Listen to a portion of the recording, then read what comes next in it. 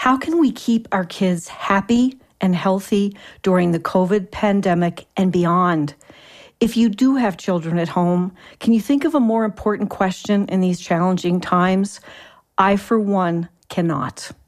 The very good news is that we have just the expert to give us all the tips that we need to know on today's podcast. And I'm really very excited about it. I'm emotionally engaged because of all the friends I have out there that can use his words of wisdom. So thanks for joining us, everybody. I'm Gina Murphy-Darling, and this is Down to Earth Tucson with Mrs. Green.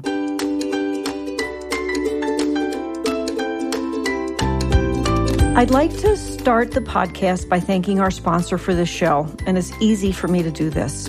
Tucson Medical Center is a very proud partner of ours, and as I have shared on our shows before, whether it's classes for seniors, support groups for people with cancer, those taking care of loved ones with Alzheimer's, and the list goes on, or now leading the charge when it comes to our community's response to COVID-19. To me, TMC is a community-based hospital making good things happen. So thank you for your support, TMC. So with me today to provide us with some very important and extremely relevant information about kids and COVID is Dr. Sean Elliott. And he has a lot of initials after his title, which are really important. They're not just letters, but he's an MD. I'm not sure what an FAAP is, but Sean, maybe you can tell us. Emeritus Professor of Pediatrics, University of Arizona College of Medicine, and Pediatric Infectious Diseases, TMC1. So before I bring him into the full conversation, what he's going to be sharing with us today is Say No to Germs, Keeping Kids Healthy During a Pandemic and Beyond. And I'm very eager to hear what he has to say. But before we dive in, every once in a while, I feel compelled to share a little bit more about our guests. And this is one of those times because when I read it, it speaks volumes about this man and his dedication. So Dr. Elliott, bear with me. Dr. Elliott earned his MD from Columbia University, College of Physicians and Surgeons in 1993, followed by a pediatric residency at Children's Memorial Hospital, Northwestern University School of Medicine, and a fellowship in pediatric infectious diseases at St. Louis Hospital, Washington University School of Medicine. And I just want everybody to press pause here so that we have a sense for who we have with us to share what he's going to share. And further, he was recruited to the University of Arizona College of Medicine in 1999 and served in multiple roles there. And I mean multiple. I decided not to write them all. And I had to share this part. Sean retired from the University of Arizona after a 20-plus year career, and now he has returned to his first passions, providing pediatric subspecialty clinical care and teaching at the bedside. However, the COVID-19 pandemic has called him back to the role of content expert and consultant to healthcare systems throughout the state of Arizona, and he is happy to bring the current state of evidence to this important discussion. He is also personally invested in the ongoing discussion about returning to in-person school, as his life partner is a high school teacher in one of the most underserved, resourced, and high-risk school in Arizona, which is what my heart aches for, having had a background working with at-risk children and family. So Sean Elliott, it's wonderful to have you here, and I can't wait to get on with this show. Thank you so much for that introduction. I'm so honored to be part of this. Thank you for inviting me. Well, it's really well-deserved, and there's so much not good information out there. So let's start with the bam. Okay, how bad is COVID-19 in kids? Yeah, that's the million-dollar question. And there is actually good news there. Thankfully, kids end up doing quite well if they get COVID-19. Most of them are completely without symptoms, and those that do have symptoms are quite mild. So this is in no way to minimize the suffering and the distancing which we've all been going through, but thankfully kids end up doing quite well. In Arizona, and this is probably important to know, our numbers do not look so very good. And I imagine that our listeners have seen some of the media reports. Currently, based on the Department of Health Services, kids totally in Arizona make up almost 13% of our total COVID-19 diagnoses. This is from way back in January when we started counting. But before we get a little bit too anxious about that, I want to put that into perspective. We in Arizona initially had a challenge in testing everybody. We did not have enough tests. We know that from the media. But we rapidly were able to escalate and get testing abilities to the point where people who were mildly symptomatic or asymptomatic contacts were able to be tested. So compared to some other states, we've done a better job of finding or capturing those positives. So there are numbers, there are definite numbers. Arizona looks like we have a lot of disease in kids. But again, the numbers of kids getting hospitalized and certainly the number of kids who have bad outcomes has been quite low, thank heavens. Thank heavens. So what about like with kids? It makes sense just from a logical point of view that kids are overall healthier. They don't have things that are broken or don't work as well anymore, like when you're 70 years old. But what about hospitalizations? Are they being hospitalized, and is there a risk involved with that? What's your sense of how that's going in Arizona? Sure. Yes, some kids are being hospitalized, and it's mostly been children at the sort of the extremes of the spectrum. So typically infants or young children up to maybe a year of life are one category of kids who are being hospitalized. And then on to the other end of the spectrum, the adolescents, the teens, and on up into age 20. Again, the numbers are low compared to the adults being hospitalized. And as you note, thankfully, kids generally don't have those so-called comorbidities, which are risk factors for being admitted. The comorbidities that are so common are obesity, heart disease, hypertension, diabetes. So thankfully, kids are in general healthier. One other important factor, and this is going to bring a little science into the picture, the location that the virus binds to, the SARS coronavirus 2, the spot where it attacks the human body is something called the ACE2 receptor. And I won't bore you with the chemical name for that, but it's a pretty common component in the human body in adults. Children do not express much of that ACE2 receptor in their noses, in their lungs, and in their human tissues. And so it's less likely to bind or to acquire as much virus as an adult does, meaning the amount of disease is less, the amount of the immune response, the way that the child's immune system reacts to the infection is much lower.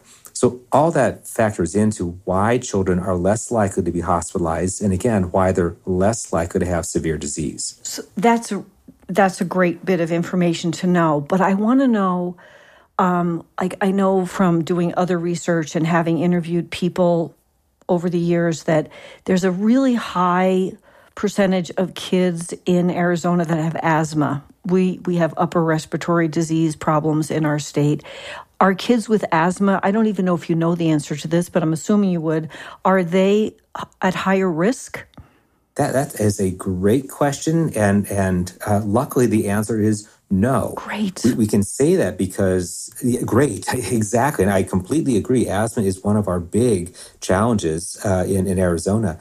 It's a big challenge in children in general. It's one of our common diagnoses, and luckily we have studies now looking at children, young ages, even all the way through age 20, who have known asthma, controlled or not, and looking at their risk of getting COVID-19 and then being hospitalized. And fortunately, those numbers are no different than the average person without asthma. So I would have expected a different answer. I completely agree with you. Me too, but I love the answer. Yeah, right. I mean, it's like it's horrible for kids that suffer from asthma, but it's like a double whammy if they get it. Right. And, you know, I will be honest, I had to look this up because I don't want to sound like I'm, even though my initials are Gina MD, that's just for Murphy Darling. I know that, you know, to me, I would say on the air, the news is not my friend because of knowing who to trust and where to look and all that. But I know I saw in the early days, and maybe even as recently as about a month ago. It's called, it's the multi-system inflammatory syndrome where kids get rashes. Yes. And is that, because that's the thing about COVID that is so, to me, like the real fear about COVID is how much we don't know. So what about that with kids? What Right. information can you share with us about that? Because when they Absolutely. show the pictures on TV, it's awful. It's awful, right? So you have touched on one of the not good parts of COVID-19 in kids, and that is we sort of paraphrase it as MISC, and you're right, MIS-C, multi-system Okay. inflammatory. MISC, right? Which is not how it's spelled, but there you go. So multi-system inflammatory syndrome in children. And you will see it also reported as variant Kawasaki's disease associated with the SARS coronavirus. But you're right. Children with this are or potentially can be quite sick. Fortunately, again, this is a rare complication, a rare diagnosis of children who get COVID-19. But those children who do, they have the rash, or they may have a rash. They may have red eyes. They may have heart failure. They may have severe gastrointestinal disturbances. And if they are properly managed, meaning coming into hospital, being treated effectively, then their outcomes are good. But there have been some fatalities in other parts of the country.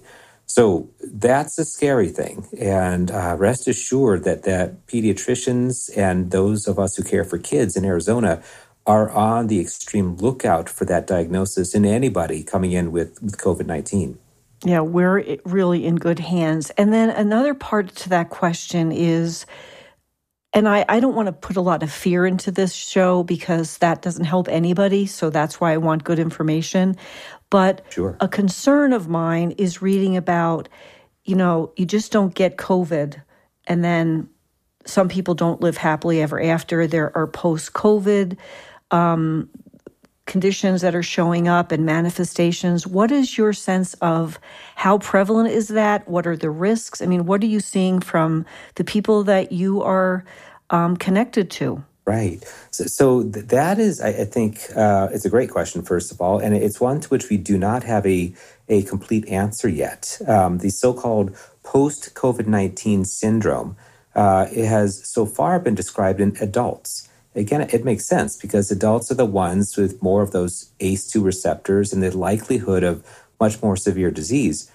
Patients so far described with post-COVID-19 syndrome are having excessive and persistent fatigue, difficulty concentrating, that the so-called COVID-19 foggy brain, continued mood changes, difficulty remembering things. And these symptoms are persisting for weeks to months. But the number of children reported with this, and even adolescents, thankfully, once again, has been quite low, which makes sense. They don't bind as much as the virus. They don't have a severe disease. And so the likelihood of internal organs like the heart, the brain, the kidneys, etc., being affected long-term is much lower. So there is good news there. This is in no way to minimize those who currently are suffering from that very, very challenging complication. And every adult I know would rather take it for the kids than have kids who don't understand it and don't have the emotional intelligence to even know what the heck their world looks like. So to me, anything that's not impacting kids is good news. Absolutely. So now here is really could not wait to talk to you about this because of friends. Our show producer, Kelly King, has two amazing kids. One of them started middle school and the other is a year in.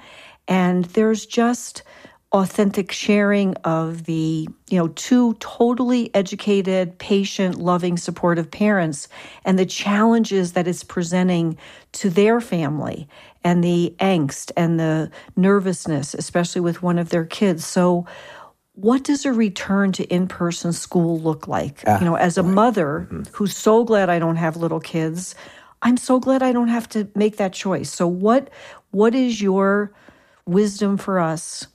What is being used to guide your decision or your answer? So talk to us about what a return to in-person school should look like. Sure. Okay.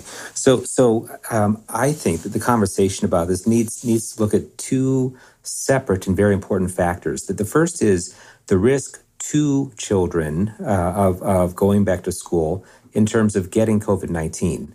The second issue, and equally, in fact, even more important, is the risk from children who go to school, get COVID-19, and bring it back home.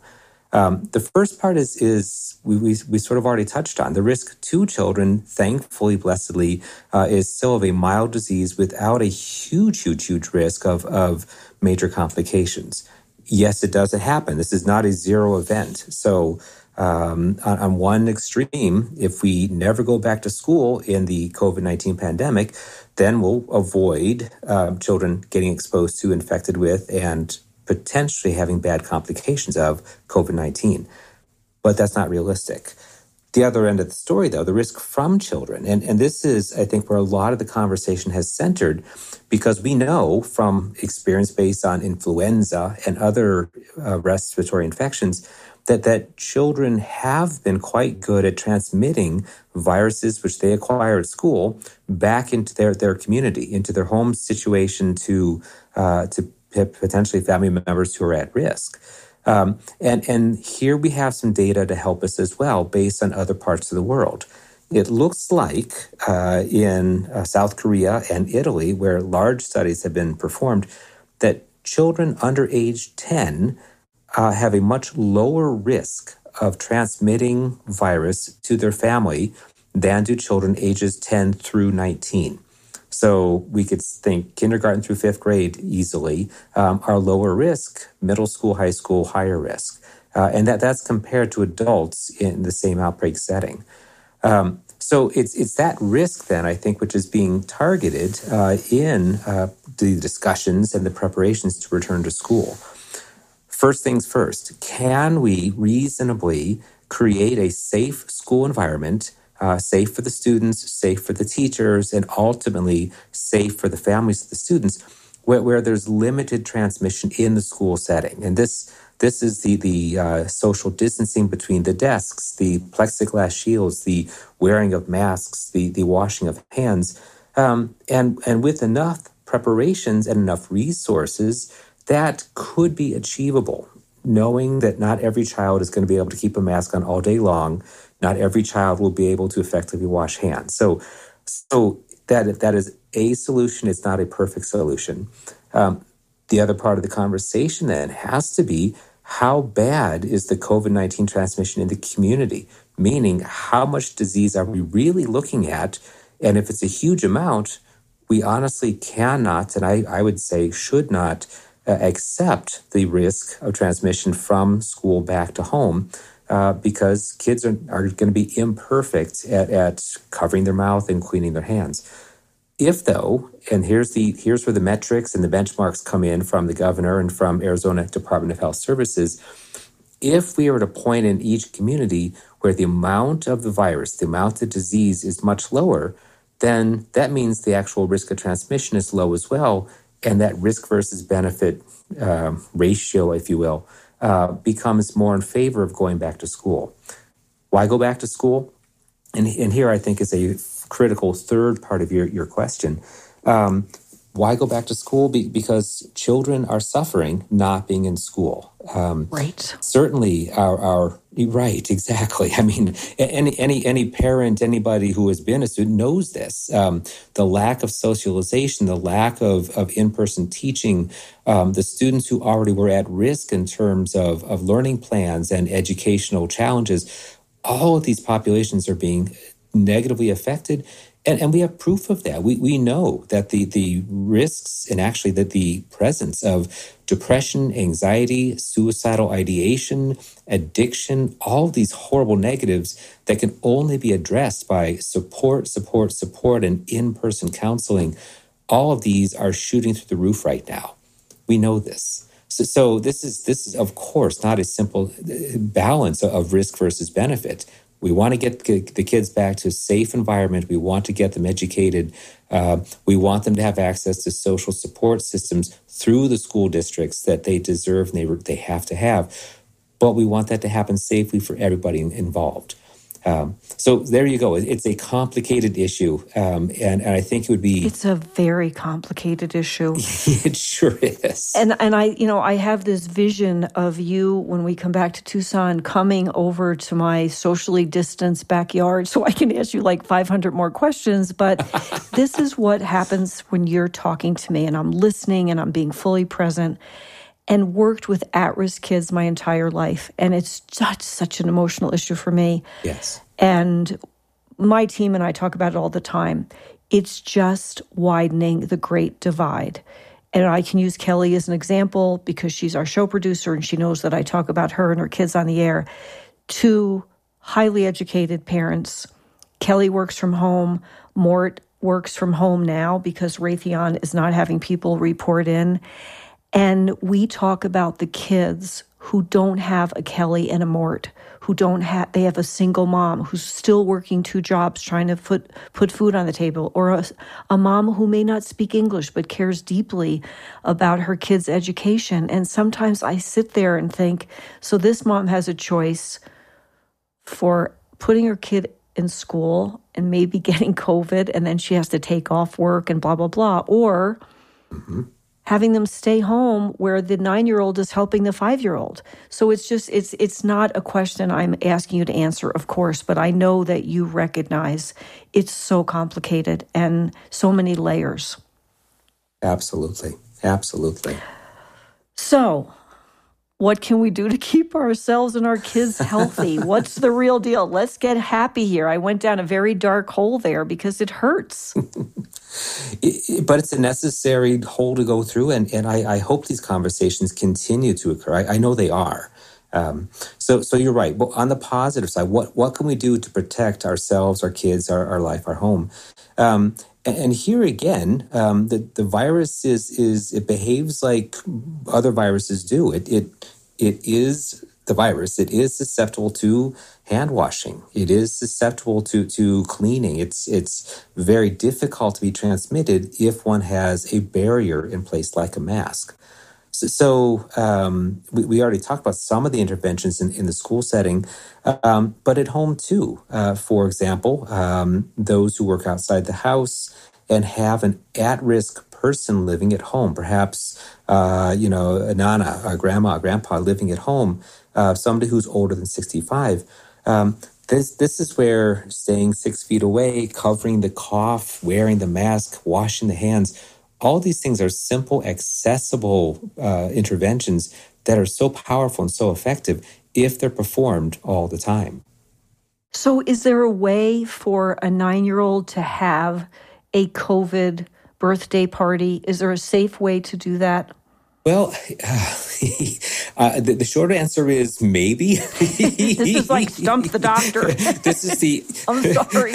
You know there are 13 people who have birthday parties planned. They want to know the answer to this. So, yes. So yes, exactly. So it is possible. A socially distanced birthday party. This is nothing like what any of us have gone through when we were children. But if it's outside, that already reduces the risk significantly. Right. If it's outside and the kids are doing activities which keep them mostly far apart, that's good too. Keeping in mind, again, that the risk of transmission from child to child and child to parents at home is still pretty low, below age 10. Right. So that kind of a birthday party versus the adolescent Sweet 16 party, these are two different parties. Very basically. Different. Very different. Yeah. Yes, especially between 9 and 16. I'm thinking about my own, what I was doing at 9 and what I was doing at parties at 16, which we will not be sharing on the air. Right. Thank you very much. So it takes another level of planning and consciousness and thoroughness, but you could still potentially make it fun. Yes, absolutely.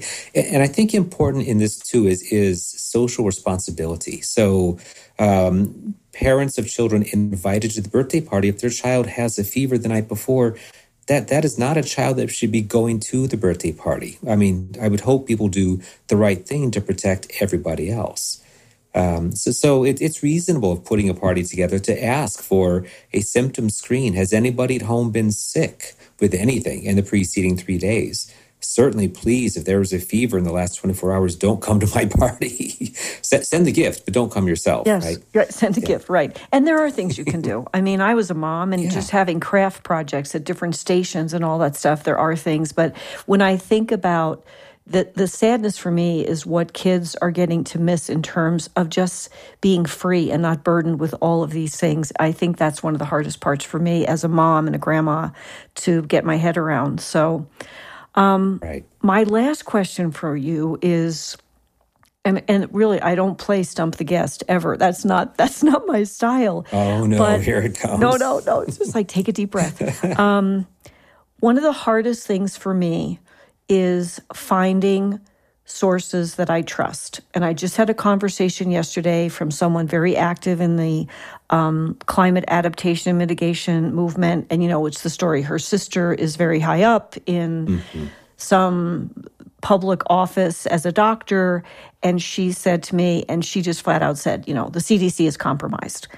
And whether or not that's true is not my question. But where can people go like me, like Kelly, like our listeners, to try to find some trusted information these days? There's so much noise, and I don't want to listen to any of it. So I'm finding more Amazon Prime series to binge watch at 10 o'clock at night instead of watching the news for my own mental health. Yeah. So where you have access to things that we don't because you're a medical professional, highly respected. Where does someone like me who really cares about myself, my family, and my community, where do we go? Yeah, that. Thank you for this question. It's a very important one.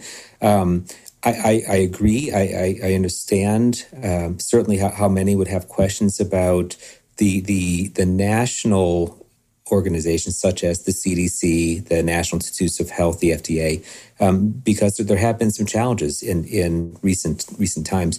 But the professional organizations, and here I'm thinking specifically for kids, of the American Academy of Pediatrics. Okay. And especially its statewide chapters. The AAP, nationally, internationally, very active, has incredibly good, strong, well-meaning people involved. But they have to be somewhat careful because there are lobbyists and political elements there as well.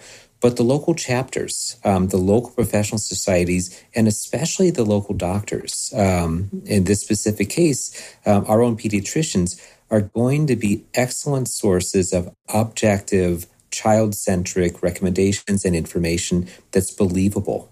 And I guess just as a general sense, when I look at data coming through, I consider the source. I consider whether there's the potential for bias.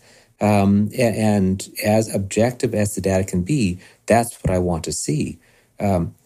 Our local pediatricians are getting that data through me and through our Arizona chapter of the AAP in a similar fashion. So they are prepared to answer those very difficult questions.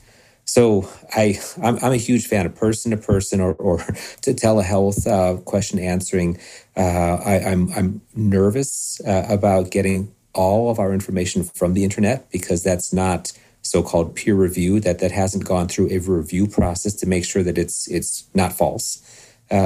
So I would hope to send our parents and our older kids even to professional organizations and their own doctors to get those questions answered. That's a great answer. That is really a great answer. Know your source. And I, for one, I've decided flat out, I believe Dr. Fauci. I do. Yes. I think he's a tough guy from Brooklyn, and nobody's going to bully him, and I trust him. So he has not in any way given me reason. I'm so glad. Yes. I'm so glad. And when he's slammed in the media, I'm like, you are all idiots. He's trying to save our lives. Yeah. It would kind of be fun to have a YouTube channel for me watching TV and the rants I have. Because I say a lot of things on TV. My whole family, we're all, we talk to the television quite a bit, even though we're trying to restrict our answers. One thing before I forget, which was in my notes, and I just looked at them, and I really am happy to pull this Band-Aid off because of where I stand on it. Vaccinations. Yes. It's so important. And I got duped for a little while, maybe 3 months, long time ago, about autism. And it was a scam God help the people that promoted that. Right. But thank God I vaccinated my kids, and that my little grandbaby is vaccinated. It's like, please, people, you're a big, hard, no questions, yes on that, right? Absolutely. And thank you for bringing that subject to the air as well. 100%. Again, I understand that a reasonably thinking person is going to have questions about vaccine safety. Ask the questions of the pediatrician. Yes. Get the answers. Yes. Please don't make an assumption based on somebody else who may have an agenda, whatever that happens to be. Right. Right. And along those lines, we need to be considering flu vaccination very strongly this year. I mean, every year, of course, because it is not a safe infection to have for anybody. But this year especially, the healthcare systems are already overburdened. To get the flu and have to go to hospital right now is going to be a very challenging thing. So, oh my gosh. Vaccinate. Do you know Mimi Kumler? I certainly do. From TMZ. Yes. So Mimi sees me one day, and she looks at me with those eyes, and she said, "Have you gotten your flu shot yet?" And I was waffling. I admit it. I had never gotten a flu shot. And I said, "I'm actually on my way right now." And she started laughing, but I got a flu shot last year for the first time, and my husband is going to get one. And that's what she said, "Gina, you're Mrs. Frickin' Green. You have to protect others as well. This is not just a selfish decision. It is selfless." And I went and got it and sent her a picture of the little button, the little decal I got. I got my flu shot, so I got a high five. So this has been just amazing to me, and I usually end with some last words, which I would like to. So what I just learned, what everyone listening to this just learned from Dr. Sean Elliott, matters so very much. And from where I sit, these past months have been some of the most challenging of my lifetime. And I'm one of the very lucky ones, very, very blessed, very privileged to be able to live this pandemic out in the way that I am. But I have lots of friends with children and full-time jobs who are struggling, who are confused, who are worried about what the right thing to do is when it comes to their children's education and their safety, and dealing with all of the layers that come with the decisions they make. I, for one, am so grateful to TMC for making it possible for you to be on the show and spend time with us, for the important, credible information you shared with us, and for everything that you and TMC and our hospitals in Arizona continue to do to support all of us with this ongoing health crisis. And as I have said before, TMC is the community hospital for me and all that implies. So I hope that everybody, all our listeners, enjoyed and learned from you as much as I did. And I always end with my final thanks to you, our listeners, because without you, there would be no us. So thanks for being a part of this. So do you want to have any other farewell or anything else you want to say, Dr. Elliott? It's been a wonderful way to spend this time for me. I greatly appreciate the opportunity to speak with you and to share knowledge. And thank you for helping us get the message out. Social responsibility, wash those hands, take care of our kids. Going to do it. Those are 3 key missions. We are going to SEO the heck out of this, as I say. We're going to get it out there because I think there's people all over the country that will want to hear this podcast. We just have to let them know that it's here. So thank you. And I really do hope our paths cross someday. You never know. It's a small town. It certainly is. Look for me on the basketball court. Okay. Thanks, everybody. I love it. I hope they got that joke, Sean Elliott. I hope so, too.